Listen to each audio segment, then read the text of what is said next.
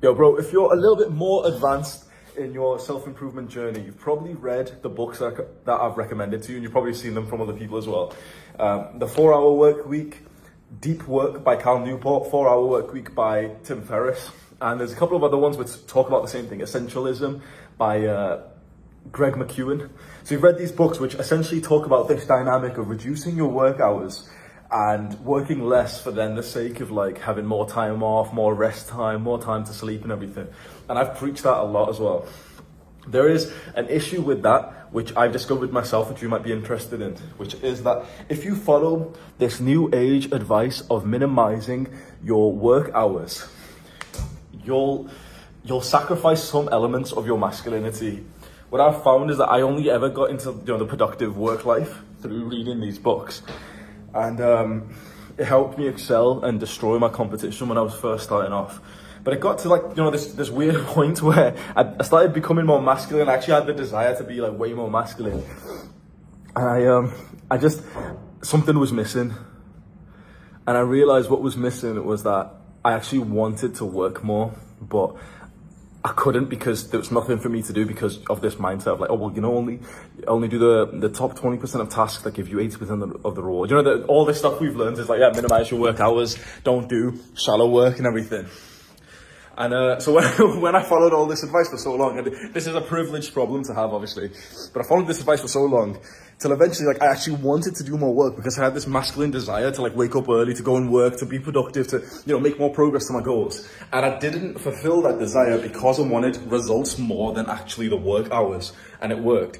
But the few times where I defied the laws of the 4-hour work week and, deep work, and I actually just chose to do shallow work, or, deep work and then shallow work all day, I didn't really see better results, I'm not going to lie, but like I felt so much more fulfilled.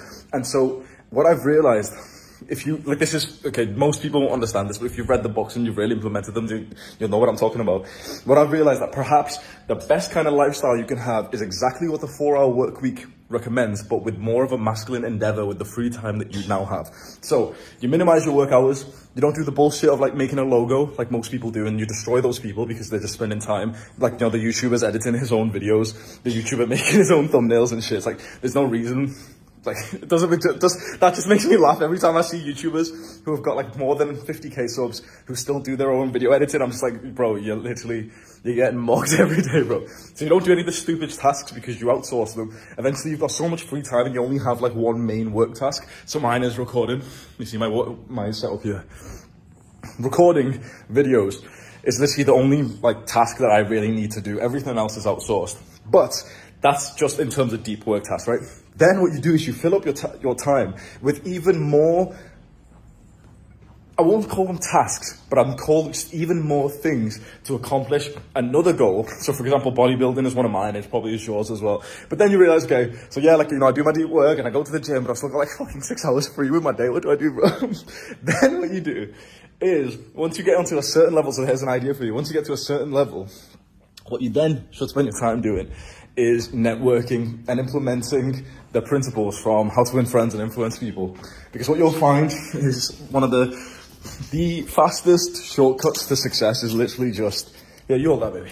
The fastest shortcut to success is literally just get someone who's more successful than you to give you some success. So for example, like, I've got people in my network now that I'm just asking, and I'll just ask them, like, oh yeah, bro, like, can you connect me with Andrew Tate? And they're like, oh yeah, sure. And imagine the fucking success that's going to come from that. I've got Iman, who lives about a couple of miles away from here, gifting me shit which is worth like £8,000. When you get a good, are you ready to bring the key? Once you have a good network like this, you realize that this is how to get to like the upper echelons of success. You get to like a good level, you provide value to the world and everything. And eventually, you got a key, yeah? Yeah. Take this one out. Okay.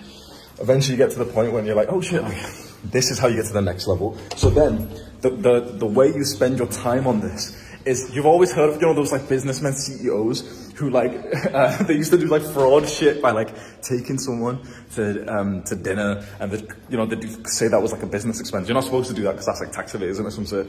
But essentially you start spending your time just hanging out with other successful people, and you invite them to come to dinner with you. You invite them to, come and train with you in the gym. You just go and spend your time with other successful people, and what happens when you do that is like you bounce off each other's success, and it's one of the best things that you can do once you've got some free time.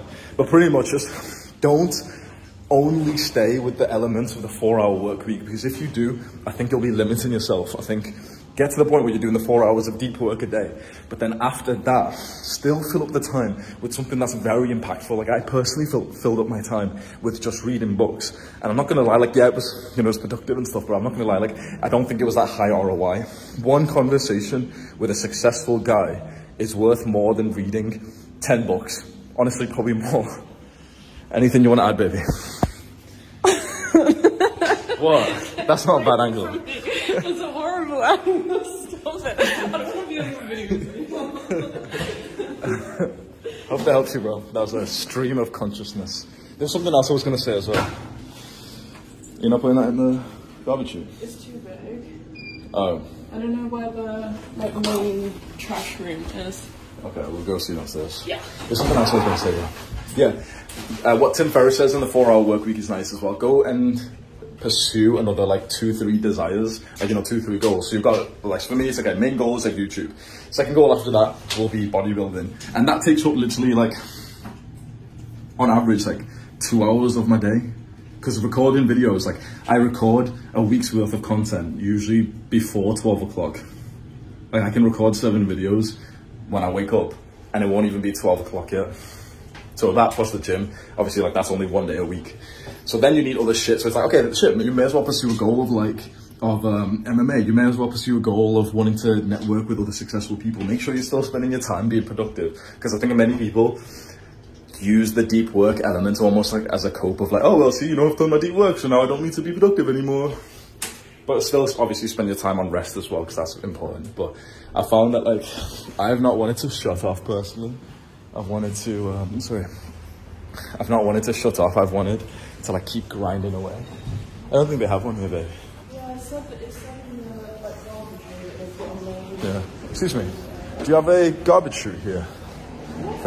Yeah. What floor you're in, sir? Oh no, for like bigger stuff. Big stuff. This one, every floor in front of lift lobby, there is one Small one, yeah. for the garbage. Is there a big one, For now, like you can oversized? throw it back side of the door when you will get exit from the door on your left side. Okay. Okay. Thank you. Sweet. I hope that helped you, bro. I don't know if that was valuable. Just let me know if it wasn't. I'll just shut up. Love you.